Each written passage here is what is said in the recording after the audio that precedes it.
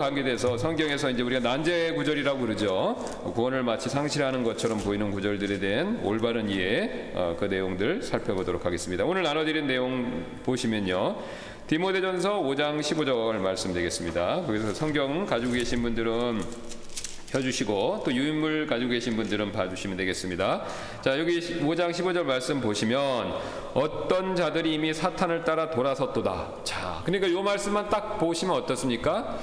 야, 이게 배도해갖고 신앙을 버리고 구원 상실한 거 아닌가라는 추측을 갖게 이렇게 보이죠. 그래서 이 구절은 마치 사탄을 따라 돌아섰기 때문에 구원을 상실한 것처럼 보일 수 있지만, 사실은 그렇지 않습니다. 그래서 제가 이제 누누이 말씀드린 것처럼 이 성경을 이해하시려면 문맥에 따라 이해하는 거, 뭐 우리 우트만 목사님도 누누이 말씀하시는 내용인데 문맥을 따라 보시는 게 제일 중요합니다. 뭐 우리가 그 생활에서도 그렇죠. 내가 어떤 카톡이나 이메일 같은 걸 썼는데 거기서 딱 한 구절만 빼면요, 내가 말하는 의도하고 정반대로 얘기할 수가 있습니다. 요즘에 그게 뭐 SNS상에서 난무하죠. 이렇게 딱 뽑아갖고 이 사람이 내 말하는 바하고는 정반대로 180도로 반대로 얘기를 하는 근거로 삼는다는 거, 이거는 굉장히 정직하지 못한 방법인데, 그런 걸 막기 위해서는요 문맥에 따라서 쭉 읽어야 된다는 겁니다. 그러니까 이 사람이 왜 이 말을 하다가 여기서 이 말을 했는지 이걸 이해해야 된다는 거죠. 성경도 마찬가지입니다. 역시 문맥을 따라 보시면 되는데, 자, 그러면 여기 문맥에 따라 5장 15절 한번 봐주시면 여기 14절부터 보겠습니다. 그러므로 나는 젊은 여자들이 결혼해서 자녀들을 낳고 가정을 꾸리며 비방할 기회를 대적에게 전혀 주지 말기를 원하노라. 그러면서 뭐냐면 젊은 여자 결혼하는 거 나오죠. 그 다음에 5장 5절부터 쭉 올라가서 보시면 이제 참 과부인 여자로서 외로운 자는 하나님을 신뢰하고 계속해서 밤낮으로 간구하며 기도하거니와, 쾌락의 6절입니다. 5장 빠져 사는 여자는 살아있으나 죽었느니라. 그러니까 이게 문맥에 따라 보면 뭡니까? 위에 연로한 남자 나오고 그 다음 과부 나오고 참 과부 나오죠. 그 다음에 젊은 과부 얘기가 나오고요, 11절에. 그 다음에 이제 젊은 여자들이 나오고 있습니다, 14절에. 그러니까 이건 뭐냐면요, 그 사람들의 생활과 관계에 대해서 특별히 이제 젊은 과부에게 주는 내용이죠. 그래서 5장 5절하고 8절 말씀 다시 보시면 참 과부인 여자로서 외로운 자는 하나님을 신뢰하고 계속해서 밤낮으로 간구하며 기도하거니와, 8절 그러나 누가 자기 친족 특히 자기 집 사람을 부양하지 않으면 그는 믿음을 부인하는 자여 불신자보다 나쁜 자니라. 그러니까 이게 당연히 성도들에게 하는 내용이죠. 그러니까 여기서 참과부는 구원 받은 사람입니까? 안 받은 사람입니까? 받았죠. 하나님 신뢰하고 밤낮으로 간구하며 기도한다고 그러니까요. 그 내용을 봤을 때 구원받은 사람이라고 보는 게 타당하죠. 그 다음에 8절 말씀도 보면 누가 자기 친족 중 특히 자기 집 사람을 부양하지 않으면 그는 믿음을 부인하는 자요 불신자보다 나쁜 자니라. 그러니까 여기서 믿음이라고 얘기했을 때 역시 구원받은 자죠. 물론 이거 믿음 부인하는 자는 뭐냐면 가족을 부양하지 않으면 그 사람은 자기 믿음을 부인한다. 그러니까 그리스도인다운 모습을 보여주지 않는다, 이런 뜻으로 얘기하는 것이죠. 그 다음에 불신자보다 나쁜 자니라. 그러니까 이 사람은 신자라는, 반대로는 신자라는 뜻이지 않습니까? 이 사람은 신자인데 자기가 믿음이 있는 신자인데 가족 부양하지 않으면 불신자보다 어떻습니까? 더 나쁜 사람이다. 그러니까 이게 문맥에 따라 보시면 이게 믿는 자를 얘기하는 게 명확합니다. 그러면 믿는 자들인데 어떤 자들이 이미 사탄을 따라 돌아섰다. 믿는 자들인데 사탄을 따라 돌아섰다는 것은요, 믿는 자가 사탄을 따라 돌아섰다고 무조건 이 사람이 구원을 상실했다라고 말할 수가 없습니다. 일단 첫 번째 왜 그렇죠? 구원받은 자는 구원을 상실할 수가 없습니다. 누누이 100번, 1000번, 만번 아무리 강조해도 지나치지가 않습니다. 구원은 절대로 상실할 수가 없습니다. 다시 한번 말씀드리겠습니다. 뭐 또 똑같은 소리 하신다 그러는데 성경을 보셔도 구원의 확신에 대한 강조하는 내용이 굉장히 많습니다. 사도 베드로도 구원받은 것에 대해서 누구한테든지 간증할 준비를 하라고 말씀하신 것처럼 우리가 구원받았습니까? 받았습니다. 구원 상실할 수 있습니까? 절대 안 됩니다 라고 자기가 확신, 절대적인 신뢰가 있어야 된다는 것이죠. 그래서 뭐 그 설명은 제가 여러 번 해드렸죠. 예수님 내 손에서 큰 자 뺏어갈 자가 없다고 그러셨잖아요. 큰 자가 없으니까. 그러니까 예수님이 하나님이 한번 손 잡으면 아무리 내가 무슨 짓을 하더라도 하나님이 놓지 않으신다는 거죠. 물론 이것이 하나님이 손을 안 놓는다라고 하기 때문에 죄를 내가 마음대로 져도 된다, 그런 뜻은 아닙니다. 그런 뜻은 아니죠.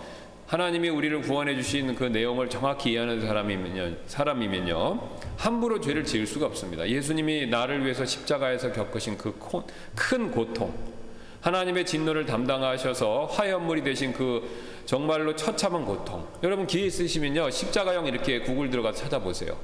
그 당시에 십자가형이 얼마나 잔혹했는지 그 내용들이 쭉 나옵니다. 여기 십자가 여기 딱 찔릴 때 어딜 찔리냐면요, 여기 신경이, 여기 보시면 각자 한번 보세요. 여기 신경 지나가는 거 보이거든요. 거기를 딱 찌른다고 합니다. 그러니까 뭐냐면 여기를 딱 찌르면, 뼈 사이에 여기를 딱 찌르면 뼈가 부러지는 것과 동시에 신경을 끊는다는 거예요, 보스로. 그러니까 이게 팔목이 잘라지는 고통을 느낀다고 합니다. 양쪽 다 절단되는 고통을 느끼고, 발에도 마찬가지고요. 그 다음에 이렇게 딱 매달려 있으면요, 이렇게 가라앉죠. 뭐 우리가 생각하는 것처럼 십자가형이 그렇게 편리하고 그런 게 절대 아닙니다. 그러니까 요 족대를 하나 대놓고 그 위에 이렇게 쓰는 겁니다. 그리고 거기도 고정 못하게 각각 손목과 발에다가 못으로 고정하고, 그럼 이렇게 있으면 사람이 거기 있으니까 이렇게 손 드는 거 벌 해보셨죠? 그 학교 다니실 때 이렇게 있으면 이렇게 됩니다. 힘드니까. 그러니까 이렇게 있어도 이렇게 되는 거예요. 그럼 이렇게 되면은요, 여기가 흉부를 압박해서 숨을 잘 못 쉽니다. 한번 해보세요. 저도 해봤는데 이렇게 들고 있다가 이렇게 탁 쳐면요, 지금도 이렇게 하면 숨쉬기가 가쁩니다. 이게 점점 처져요. 그러면 이제 숨을 못 쉬어요, 점점. 그리고 탈진한 데다가 이게 팔 근육이 이렇게 여기를 누르기 때문에 숨을 못 쉬기 때문에, 숨을 못 쉬고 점점 숨이 막히니까 이거를 숨을 쉬기 위해서 몸을 이렇게 해야 됩니다. 그래야 숨을 쉬어요. 그러면 보세요. 여기 양쪽에 못 박히고 발이 있는데 발이 못 박힌 상태에 이걸 밀면요, 어떻게 되겠습니까? 양쪽 손과 발에 엄청난 고통이 있는 거예요. 게다가 이걸 올릴 때 등을 대고 밀어서 올려야 됩니다. 근데 그 십자가 나무는요, 우리가 생각하는 이런 가공 처리가 된 그런 나무들이 아닙니다. 그냥 자연목을 잘라다가 만든 거예요. 그러니까 거칠거칠하죠. 그러면 그걸 등에다 대고 이걸 이렇게 밀어 올리면 뒤에 피부가 다 까집니다. 게다가 예수님은 채찍질을 굉장히 많이 맞으셔서 뒤가 거의 다 뼈가 드러날 정도로 속된 말하면 너덜너덜해진 거거든요. 다 찢어져 갖고. 그럼 거기다 대고 등을 밀고 이렇게 올려야 돼요. 그러면 그 고통이 상상을 초월합니다. 그러고 나서 올렸다가 힘이 없으면 또 떨어지는 거예요. 그러다 숨이 막히면 또 올라가는 겁니다. 예. 그러니까 요거를 이제 수백 번 해야 되는 거죠. 자기가 이제 숨이 계속 붙어 있으면. 그래서 이게 너무 힘들기 때문에, 고통스러워하기 때문에, 또 목숨이 긴 사람은 매달려서 일주일도 간다는 기록이 있다고 합니다. 그러니까 생명력이 강한 사람은, 체력이 좋은 사람은 이렇게 해서 일주일을 가는 거예요. 근데 그러면 너무 불쌍하니까 자비를 베풀어 준다고 그래서 어떤 방법을 쓰냐? 쇠로 된 망치나 곤봉이 있습니다. 나무된 곤봉으로 여기 매달려 이렇게 있죠? 이 정강이를 때려서 부러뜨리는 겁니다. 그게 이제 뼈를 꺾었다는 표현이에요. 그럼 이게 부러지면 못 일어나는 거예요. 이제 그러면 뭐 어떻게 되냐? 숨 막혀서 호흡 곤란으로 서서히 죽는 겁니다. 근데 다행히 예수님은 성경의 예언을 성취하기 위해서 이걸 예수님의 양평 강도들은 먼저 죽었어요. 그러니까 부러뜨려서 죽였어요. 근데 예수님 차례가 돼서 부러뜨리러 가려고 할 때 예수님은 이미 돌아가셨기 때문에 이거를 꺾지 않았다라고 요한복음에 나옵니다. 그러니까 꺾었다는 게 뭐냐면 브로큰입니다. 부러뜨리지 않았다는 거예요. 곤봉으로, 쇠망치로. 그리고 그 대신 이제 창을 옆구리를 요 밑에서, 옆구리부터 이렇게 해서 이쪽에서 이렇게 찌른 걸로 보이죠. 이렇게 해서 찔러갖고 심장까지 찌르는 걸로. 그래서 창을, 왜냐하면 이제 죽었는지 확인 사살하는 겁니다. 예. 왜냐하면 올라가 있으니까 죽었는지 안 죽었는지 정확히 모르잖아요. 올라가서 봐야 되니까. 그러니까 이제 안 올라가고 밑에서부터, 로마인들의 창은 이렇게 던지는 창입니다. 그러니까 끝이 쇠로 돼서 가늘고, 그 다음 뒤에 막대기 달렸어요. 이게 탁 던지는 창인데 투창이죠. 그래서 이게 창이 가늘어요. 그러니까 뭐냐면은 이 쇠 막대기, 이런 가늘은 쇠 막대기입니다. 그러니까 그걸로 여기를 찌른 거예요. 여기서부터 이렇게 쭉 찔러서 심장까지 찌른 겁니다. 그러니까 이걸 탁 빼니까 이제 사람이 죽으면 여기 이제 또 물이 생기고, 또 심장도 여기 근처에 이게 이제 체액 같은 게 있어서 이걸 관통해서 뚫고 들어갔다 이걸 빼면, 그래서 피와 물이 쫙 빠진다고 이제 성경에 나와 있는 거죠. 의학적으로 정확하다고 그럽니다. 법의학자들이 다 연구를 해봤는데. 그러니까 예수님 여기 딱 빼는 순간 피가 콜콜콜콜 나온 거죠. 물하고 체액과 함께 피가 여기 칼칼칼 나오면서 요 밑에 바닥은요, 배너 영화 보셨죠? 혹시? 예, 거기 나오는 것처럼 바닥에 피가 흥건했던 거죠. 근데 예수님 왜 이렇게 잔인하게 돌아가셨습니까? 저와 여러분의 죄 때문에. 그러면 그걸 생각해보면 죄 짓는 거 굉장히 미안한 거죠, 사실요. 내가 죽어야 되는데 남이 대신 죽어줬어요. 그리고 또 죄를 져. 사형수인데 내가 도둑질을 하다가 뭐 굉장히 큰 도둑질을 했습니다. 그래갖고 사형받게 됐어요. 근데 남이 대신해서 나를 죽어줬습니다. 그럼 내가 도둑질을 또 할 수 있겠습니까? 그럼 안 되죠. 예. 그러니까 그거를 정확히 이해하면은 하기가 어려운 겁니다. 예. 자, 그래서 그럼에도 불구하고 우리가 그렇게 하지 말아야 되지만 그래도 범죄할 때가 있죠. 저와 여러분이 다. 근데 범죄했다 하더라도 하나님이 이 손을 안 놔주신다는 겁니다. 그러니까 구원은 상실할 수가 없습니다. 하나님이 안 놔주시기 때문에. 심지어는 자살을 했다 하더라도. 절대로 자살을 독려하는 말씀이 아니고요. 예. 자기 자신을 죽이니까 살인죄니까. 그래서 일부러 죄를 져도 된다라는 그런 허가, 그 면허장이 아니라, 예. 우리가 하나님은 완벽하게 우리를 구원하셨다는 것을 확신하는 내용이 되고, 우리가 예수님이 어떻게 나를 위해 죽으셨는지 내용을 잘 생각해 보면 쉽게 죄를 질 수가 없습니다. 네. 자, 그런 맥락에서 이제 다시 본문으로 와서 보시면 어떤 자들이 이미 사탄을 따라 돌아섰다. 그러면 사탄을 따라 돌았다는 게 구원 상실이냐? 절대로 그렇지 않은 거죠. 이게 뭐냐면 사탄을 따라 돌아섰다는 표현은요, 그 사람이 잃어버린 사람이 되었다는 표현이 아니라 모든 믿는 자들이 그럴 수 있듯이 죄에 빠지게 되면서 그 순간만큼은 사탄에게 유혹을 받아 사탄을 따라 돌았다는 거죠. 요거죠. 그러니까 자, 이런 뜻입니다. 여기 보시면 제가 이제 이렇게 말씀드렸죠. 우리가 예전에는 구원받기 전에는 하나님이 아닌 거, 예수님이 아닌 거 붙들고 그거 좋다고 막 살다가 복음의 말씀을 듣고 어떻습니까? 야, 이 우상, 하나님이 아닌 거, 돈, 뭐 정력, 세상, 지위, 명예 이런 거, 그게 나쁘다는 게 아닙니다. 하나님을 섬겨야 할 자리에다 그걸 놓고 섬기니까 그게 문제라는 거예요.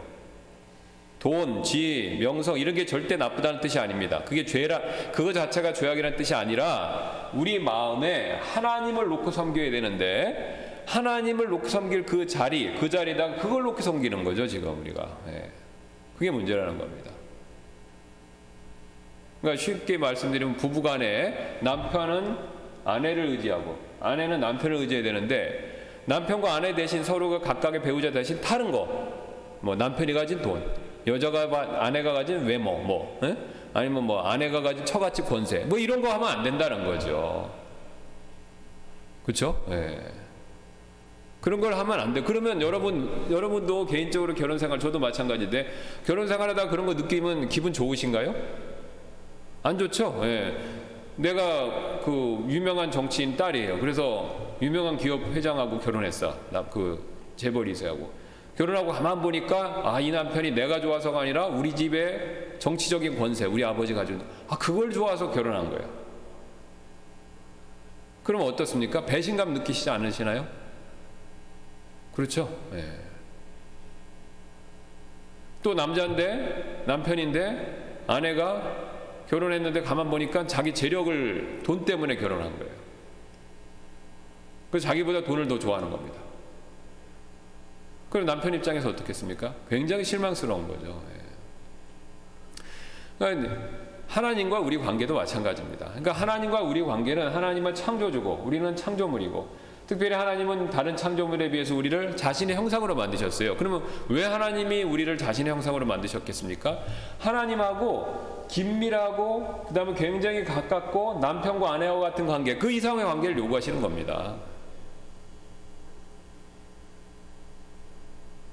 그러면 남편과 아내가 서로 배우자에게 그거를 요구하는 게 당연한 권리이듯이 하나님과 우리의 관계도 마찬가지입니다. 왜요? 하나님 우리 만드셨잖아요. 창조물이잖아요. 그렇죠? 그러니까 하나님이 창조물로서 권리가 맞는 거죠. 쉬운 예로 부모 자식 간 생각해 보세요. 자식이 부모 없이 태어날 수 있습니까? 예. 부모가 자식을 창조한 건 아니지만 부모를 통해서 자식이 생명을 갖고 자라고 한 인격체로서 성장하는 거잖아요. 그럼 부모 자식 간의 관계도 동일한 거 아니겠습니까? 예. 자식이 부모님이 키워주고 그다음에 돈 준 거, 용돈 준 거 그것만 좋아하면요 부모님 입장에서 섭섭한 거죠. 하나님도 당연히 그걸 요구하실 권리가 있는 겁니다. 그래서 하나님 아닌 그렇게 붙들고 살다가 이렇게 하면 안 되겠다라고 생각하고 그거 버리고 돌아서서 회개죠. 그 다음에 예수님을 하나님을 딱 붙드는 거. 이게 믿음이잖아요. 이게. 그래서 이거 컨버션이라고 해서 이게 회심이라고 그러죠. 한 바퀴 이렇게 완전 180도 도는 거. 자, 근데 이렇게 붙들고 있다가 뒤에서 세상의 유혹이나 특히 사탄이 하는 말을 듣고 이렇게 고개를 돌릴 때가 있어요. 바로 요걸 얘기하는 겁니다. 요거를. 근거가 있냐고요? 여기 베드로 보세요. 베드로. 그분께서 돌이켜서 베드로에게 이르시되 사탄아 너는 내 뒤로 물러가라. 너는 내게 실족거리니라. 내가 하나님에게서 난 일들을 좋아하지 아니하고 사람들에게서 난 일들을 좋아하는도다 하시니라. 이거 우리가 베드로가 구원받지 않은 사람이라고 생각하는 사람 아무도 없습니다. 다 구원받았다고 믿죠? 흥미로운 것은 여기 보시면 베드로가 그리스도라는 고백을 앞에서 하고 이후에 일어난 사건입니다. 그러니까 베드로가 확실하게 예수님에 대한 신앙 고백하고 그 다음에 일어난 사건이니까 베드로가 구원 못 받았다고 얘기할 수가 없습니다. 자, 그런데 지금 예수님이 뭐라고 불렀습니까? 베드로 보고요? 사탄아. 그러면 베드로가 구원 상실하고 사탄 자녀 된 겁니까? 과거로 돌아가서? 그건 아니죠. 지금 여기 말씀하신 것처럼 하나님에게서 난 일을 좋아하지 않냐고 사람에게서 난 일을 좋아하다가, 그러니까 이거죠. 하나님에게서 난 일을 좋아하고 따라야 되는데 사탄이 주는 얘기에 들어서 사람에게서 난 일을 좋아해서 뒤돌아본 겁니다. 로세 아내처럼요. 딱 그 케이스죠. 그러니까 구원은 상실되는 게 아니고 사탄이 하는 말에 귀 기울여갖고 그 얘기 듣고 누구한테 얘기하는 겁니까? 예수님한테. 그러니까 예수님이 이거 무슨 말씀입니까? 몸매에 따라 보시면 아시는 것처럼 예수님이 이제 장차 자신이 십자가 못 박혀 죽으실 것이다라고 하니까 베드로가 나서면서 예수님 꾸짖으면서 뭐라고 얘기한 겁니까? 그런 일이 절대 있을 수 없다라고 딱 그러는 거죠. 그러니까 예수님이 책망하시는 이 말씀하신 거죠. 사탄아. 자, 그래서 뭐 거기도 깊은 내용이 있는데 시간상 그거는 이제 생략하고 다음에 이제 기회가 있으면 말씀드리고, 고린도서 2장 11절 또 이렇게 얘기합니다. 이것은 사탄이 우리를 이용하지 못하게, 딱 나오죠. 사탄이 우리를 이용하지 못하게 말하는 거죠. 그러니까 사탄한테 베드로가 이용당한 겁니다. 그러니까 여기서 중요한 교훈이 나오는데 우리 구원받은 그리스도인들은 구원받았음에도 불구하고 사탄에게 이용당할 수 있다. 그렇죠? 적인 사탄에게 이용당할 수가 있는 겁니다. 근데 그 표현을 뭐냐면 사탄을 따라 돌아섰다라고 그렇게 표현한 거죠. 그러니까 사탄을 따라 이용당할 수 있죠. 그러니까 요즘에 제가 이렇게 얘기를 들어보니까 적군을 이롭게 하는 사람, 그러니까 같은 아군인데 적군을 이롭게 하는 사람, 상대방 적을 이롭게 하는 사람을 엑스맨이라고 부른다고 그러더라고요. 그렇죠. 그러니까 엑스맨 되는 겁니다, 한마디로. 그리스도인인데 사탄 이롭게 하니까 사탄한테 이롭게 하는 엑스맨이 돼버린 거죠. 사탄의 도구를 사용되니까. 그러니까 그렇게 돼서는 안 된다는 거죠. 사탄이 우리를 이용하지 못하니까. 그러니까 요즘에 쉬운 말씀드리면 사탄을 위한 엑스맨이 되면 안 된다는 겁니다. 그리스도를 위한 군인이 돼야지 사탄을 위한 그 순간 첩자가 엑스맨이 돼서는 안 된다는 거죠. 그래서 우리는 그 계략들에 대해서 무지하지 아니하노라. 그건 얘기잖아요. 그 계략들. 그러니까 우리를 엑스맨 만들려고 그러는 겁니다. 첩자 만들려고 그러는 거죠. 그러니까 그 계획에 대해서 무지하면 안 된다는 거예요. 그러니까 구원받았지만 언제든지 우리도 베드로처럼 사탄에게 사용되고 이용될 수 있다는 거죠. 엑스맨 될 수 있다는 겁니다. 그러니까 그거를 조심해야 된다는 거죠. 그러니까 그 계략을 알고 조심하라는 겁니다. 자, 그 다음에 누가복음에서 또 22장 31절에 또 예수님이 이렇게 말씀하시죠. 또 주께서 이르시되 시몬아 시몬아 보라 사탄이 너를 밀가부르듯 하려고 너희를 갖기 원하였으나. 자, 이건 무슨 내용인지 분명히 아시죠? 베드로가 3번 부인하고 나서 그 사건에 대해서 예수님께서 미리 맞서서 말씀하시는 겁니다. 그러니까 베드로한테 뭐라고 그러셨어요? 네가 이제 3번 부인할 거다. 닭이 울기 전에 3번 부인할 거다. 그러니까 베드로가 아닐 거라고 그랬죠. 아닐 거라고 그랬는데 예수님이 그때 뭐라고 말씀하시냐면 미리 보시고 주께서 시몬한테 뭐라고 말씀하셨냐면 사탄이 너를 밀가부르듯 하려고 너희를 갖기 원하였으나. 그러니까 사탄이 네가 실족한 다음에 너를 갖기 원하였지만 내가 기도했다. 네가 그렇게 실족하지 않도록 기도했다. 그 내용이죠. 그러니까 여기서 말씀 보시면 너희를 갖기 원하였다라고 생각하는 그 구절만 보면요, 마치 구원이 상실당해서 예수님 부인했으니까 베드로가 다시 사탄한테 속하게 되는 거 아니냐, 라고 오해할 수도 있겠지만 우리가 베드로가 구원받았다라는 사실을 명확히 믿는다면 그렇게 생각할 수가 절대로 없죠. 그러니까 여기서 너희를 갖기 원한다라고 한 뜻은 뭐냐면요, 위에 나와 있죠. 사탄이 우리를 이용하는데 그 이용할 때 사용당하지 않게 하려고 기도했다, 이 말씀입니다. 왜 그렇죠? 베드로가 나이가 제일 많은 수제자입니다. 그렇죠? 그래서 사도행전에 보시면 초대교회 예루살렘 교회에서 가장 대표적인 사람이면 베드로하고 야고보 요한이에요. 세 사람. 베드로, 야고보, 요한, 이 세 사람이 교회의 리더였어요. 그럼 베드로가 예수님이 이제 붙잡히시고 나서 제자들이 낙담했을 때 리더였기 때문에 격려해서 실족하지 않도록 해줘야 될 사람인데 베드로마저 낙심해가 그러면 안 되니까 그렇게 되지 않도록 내가 너를 위해 기도했다, 이렇게 얘기합니다. 그래서 그 근거로 예수님이 부활하신 다음에 보면 베드로가 믿음을 잃지 않습니다. 그리고 이제 예수님이 3번 물어보셨죠? 내가 나를 사랑하느냐? 그렇죠? 그러니까 베드로가 3번 다 사랑하고 왜 자꾸 물으시는지 걱정스러워서 얘기하죠. 그러니까 베드로의 믿음이 쇠하진 않았다는 겁니다. 그리고 내 양을 먹이라고 말씀하셨잖아요. 베드로가 사랑한다라고 하고 내 양을 먹이라고, 사랑하냐 묻고 3번 내 양을 먹이라고 하셨잖아요.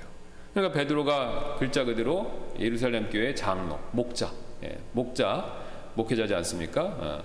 그러니까 목자가 된 거죠. 양을 먹이는 대목자장이신 예수님 밑에서 그 일을 감당하는 목자 역할을 한 겁니다. 자, 그러니까 그런 일을 계속해서 할 수 있게 되기를 내가 기도했다는 거죠. 반대로 사탄한테 이용돼서 엑스맨 되지 않고 목자 일을 할 수 있게 하도록 내가 기도했다, 이런 뜻이죠. 자, 그런 자를 사탄에게 넘겨주어 고린도전서 5장 5절입니다. 넘겨주 육체를 멸하도록 판단하였으니 이것은 영이 주 예수님의 날에 구원을 받게 하려 함이라. 이게 이제 거기 한번 고린도전서 한번 가서 보시겠습니다. 그 고린도 교회는 성도들이 문제가 많았죠. 5장 5절 보시면 이게 이제 잘 아시는 것처럼 자기 계모.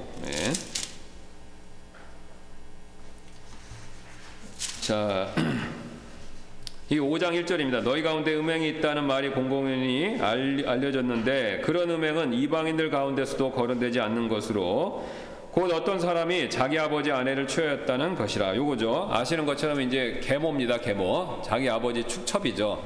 그러니까 그 당시에는 첩제도가 있었으니까 자기 아버지가 첩을 뒀는데 그 첩을 자기가 취한 겁니다. 자, 어쨌든 그게 첩을 취하는 거는 잘못된 거죠. 지금도 뭐 있을 수 없는 죄고 그 당시도 이제 지탄받는 죄인데 뭐 그렇게 하고도 우쭐거리고 회개 안 하니까 이렇게 얘기하죠. 5절에 그런 자를 사탄에게 넘겨주어 육체를 멸하도록 판단하였으니. 자, 그럼 사탄에게 넘겨줬다고 그러니까 그 사람 구원받는데 너무 큰 죄 줘서 지금 사도 바울이 그 사람의 영혼을 다시 사탄에게 넘겨줘서 멸망받게 하려고 한다라고 생각할 수도 있지만 그런 게 아니죠. 사탄에게 넘겨주긴 넘겨주는데 뭐냐면 육체를 멸하도록 판단하였으니. 그러니까 뭐냐면 이 사람이 사탄한테 고난당하도록 허락하는 그런 내용을 얘기하는 거죠. 욥이 당했던 것처럼요. 그러니까 너무 큰 죄를 졌으니까 하나님께 징계받게 하시도록 자기 기도했다는 겁니다. 그럼 사탄한테 넘겨줬다는 것은요, 영혼 구령이, 그러니까 그 영혼이 구원이 상실되거나 취소됐다는 뜻이 아닙니다. 자, 그래서 한번 구원받은 자들이 사탄을 따라 돌아섰다, 또 사탄에게 이용됐다, 또 사탄에게 넘겨줘 육체를 멸하도록 했다라는 표현들이 결국은 다 무엇을 얘기냐면 구원을 상실하는 것이 아니라 사탄에게 이용되거나 또는 사탄을 통해서 고통받도록 징계 차원에서 허락된 것, 이것을 의미한다는 겁니다. 그럼 이걸 어떻게 알 수 있냐? 문맥에 따라 보시면 정확히 알 수 있습니다. 항상 문맥에 따라서. 자, 그 다음에 디모데후서 2장 12절입니다. 우리가 고난을 당하면 또한 그분과 함께 통치하리라. 우리가 그분을 부인하면 그분도 우리를 부인하시리라. 또 요 구절도 반복적으로 많은 분들이 야, 내가 예수님 믿고 부인하면 예수님도 나 부인하니까 구원 상실하는 거 아닌가 봐, 이렇게도 생각하는데 역시 그렇지 않습니다. 이것도 문맥에 따라 보셔야죠. 이 구절 역시 구원받은 자가 천국에서 거절당하는 것을 말한다고 생각하기 쉬우나 사실은 그렇지 않습니다. 왜냐하면요, 이것은요 상급을 받지 못하는 것을 얘기하는 겁니다. 그 근거가 뭐냐면 통치한다라는 거, 통치가 나오죠. 우리가 고난을 당하면 또한 그분과 함께 통치하리라. 통치를 얘기하고 있는 겁니다. 그러니까 우리가 그리스도 심판석 앞에서 상을 받고 그 상의 일부가 바로 뭐냐면 예수님께서 이 땅에 세우시는 천년왕국에서 통치하는 일을 한다는 거죠. 여러분 요새 미국이나 한국이나 정치가 굉장히 혼란스러운데 이 정치가 혼란스러운 이유는 되게 간단합니다. 제가 누누이 말씀드렸듯이 통치자들이 공의, 정의로서 통치를 하지 않기 때문에 그렇습니다. 그러니까 통치자가 가장 중요한 덕목, 공의, 정의는 뭡니까? 국민을 생각하는 거예요. 왕이면 백성을 생각하는 겁니다. 그러니까 자기보다 국가, 국민, 백성을 더 생각하면요, 그런 통치를 하면요, 나라가 저절로 잘 되게 돼 있습니다. 이게 항상 통치자들이 국민이나 백성, 나라보다 자기를 더 생각하니까 문제가 되는 겁니다. 자기를 생각하니까. 그렇게 그러니까 자기 통치자가 자기만 생각하고 자기 이익만 생각하고 국가와 국민은 전혀 생각 안 하고 자기 욕심에 따라서만 통치하는 국가, 대표적인 나라가 어디입니까? 북한이잖아요. 그래서 세계 최악국이잖아요. 인권, 경제, 뭐 여러 가지 면에서 최악입니다. 왜요? 김정은 자기 일가, 일당들만 위에서 존재하는 국가니까. 굉장히 간단합니다. 예. 왜 우리가 자꾸 민주주의를 해야 된다라고 얘기하냐면요, 민주주의는 국민을 위하는 정치라고 그러지 않습니까? 그러니까 대다수의 많은 국민들을 위하는 거예요. 통치자는 그걸 위해서 섬기는 것뿐이고요. 굉장히 이상적인 거죠. 예. 그게 이제 결국 성경에서 나온 개념인데, 그렇게 되면요, 그 나라는 굉장히 번성하는 겁니다. 여러분 역사 쭉 보세요. 한국, 중국, 뭐 서양 역사도 마찬가지고 보시면요, 항상 나라가 융성하고 번성할 때는요, 그 나라 임금들이, 통치자가요, 인도자 하는 사람들이 다 국민을 위해서 했을 때입니다. 제가 이제 최근에 하던 다큐멘터리를 보니까 필리핀이 1960년대까지만 해도 아시아에서 제일 잘 살았다고 합니다. 2차 세계대전 끝나고요. 그래서 막 우리나라처럼 막 그렇게 막 융성하는 나라였다고 합니다. 근데 60년대 이후부터는 나라가 가난해진 거예요. 왜 가난해졌냐? 굉장히 간단하더라고요. 마르코스 대통령이 된 다음에 쿠데타를 일으켜서 군인인데, 자기가 되고 나서 처음에 10년 동안 굉장히 좋아했답니다. 이게 막 부정부패 해결하고, 이 마르코스 대통령이 나라를 위해서, 국민을 위해서, 필리핀 사회를 위해서 애를 많이 썼다는 거예요. 근데 좀 10년 지나니까 이 사람이 헷가닥하기 시작한 거라는 거예요. 자기를 위해서 정치를 하기 시작했다는 겁니다. 그래서 그 마르코스 대통령의 부인이 이멜다라고 하잖아요. 미스 필리핀, 굉장히 미모가 있고 그런 건데, 그래갖고 이제부터는 자기 위해서, 자기 가족과 자기를 위해서 필리핀이 존재하게 만든 겁니다. 그러니까 엄청난 돈을 가지고 샀지. 그래서 뭐 미국에 아파트를 하나 사놨는데 거기에서 파티를 하는데 하루에 500만 원씩 꽃을 사다가 놓고 파티를 했대요, 매일. 그리고 이제 실각한 다음에 그 대통령궁을 들어가 조사해 보니까 이멜다 그 여자가 그 갖고 있는 그 명품 신발만 막 수천 컬레라가 나온 게 그 다 드러나지 않았습니까? 수도꼭지 같은 게 다 금으로 돼 있고. 그럼 뭘 보여줍니까? 처음엔 마르코스 대통령이 나라를 위해서 하다가 어느 순간부터 유혹에 못 이겨서 자기를 위해 정치한 거예요. 그러니까 나라가 피폐해지는 거죠. 굉장히 간단합니다. 자, 이게 왜 중요하냐면요, 당차 이 땅에 임할 메시아 그리스도께서 통치할 왕국은요, 절대 그런 일이 없습니다. 이 메시아 그리스도는요, 이 땅에 초림하셨을 때도 자신을 위해 사는 삶이 아니라 모든 인류를 위해 사셨던 분이세요. 그죠? 그래서 그분이 다시 통치할 때 자기 자신을 위해 통치하는 일이 절대 없습니다. 모든 인류를 위해서 다스리는 일을 하신다는 거예요. 그게 구약의 대언자들이 계속해서 끊임없이 한 얘기입니다. 의의 통치자.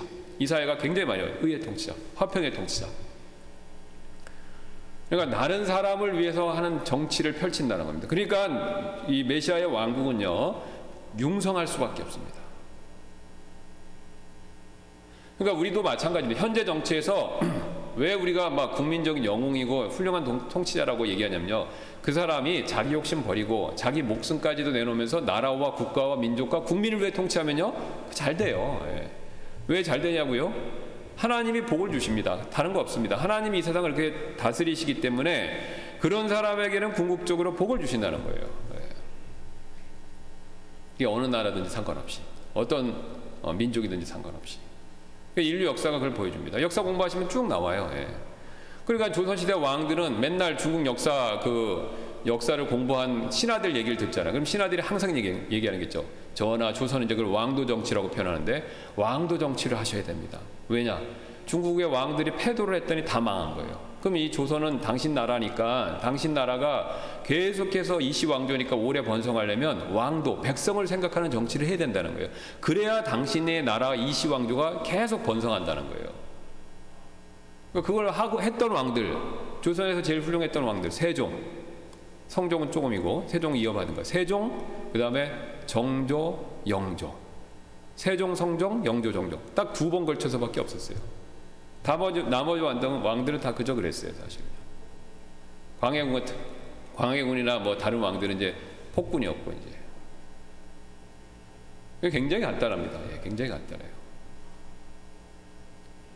그래서 그런 원리만 알고 하면은 잘 되게 돼 있어요. 이거는요, 가정에서도 마찬가지입니다. 가정에서 남편이 자기 자신보다 가족을 생각하면요, 그 가정 당연히 행복하죠. 직장도 마찬가지입니다. 다른 사람 부하 직원들을 좀 더 생각하게 해주면요, 그 직장 좋은 직장 되는 겁니다. 예. 진심으로 안 한다 하더라도 그런 회사에 그런 시스템을 만들어 놓으면요, 그 회사가 좋은 직장 되고 번성하게 돼 있습니다. 예.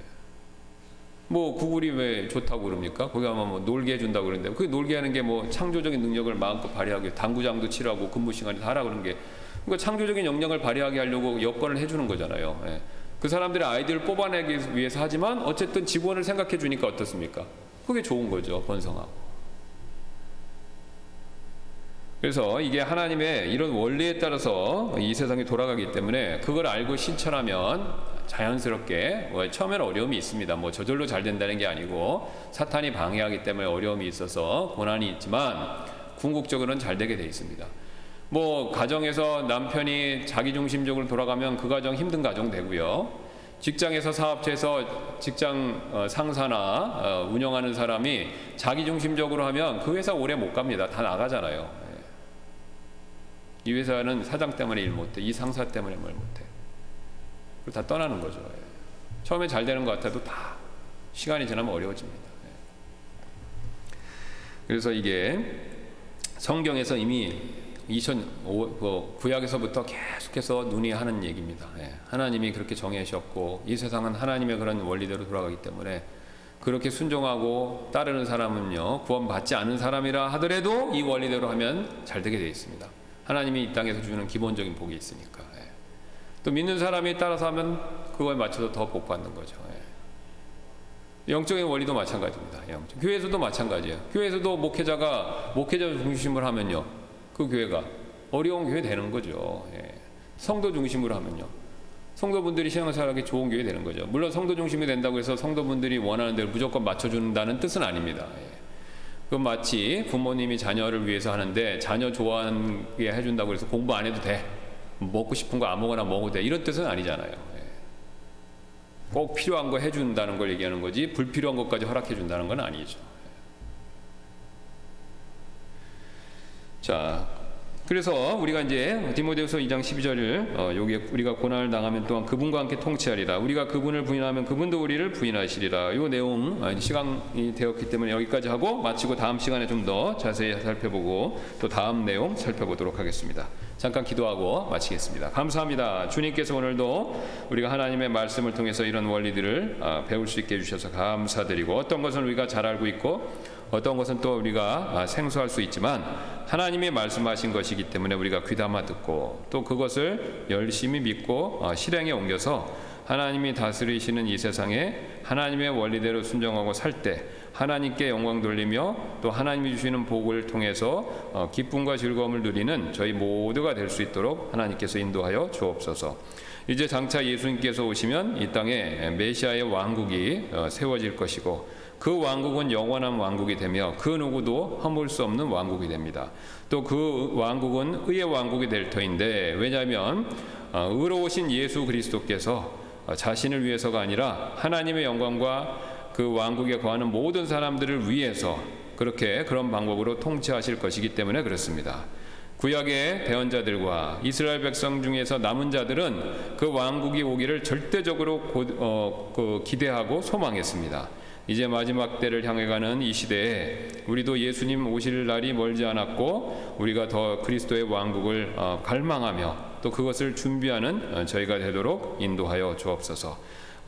깨어있고 지혜로운 처녀 신부가 될 수 있도록 도와주셔서 예수님 오실 때를 준비하지 못해서 낭패당하는 일이 없고 반대로 예수님 오시는 날을 항상 준비하며 깨어있는 저희가 되도록, 그래서 부끄러움 당하지 않도록 주님 저희를 일깨워 주옵소서. 감사드리며 모든 말씀 예수님의 존귀하신 이름으로 기도드렸습니다. 아멘. 예, 마쳤습니다.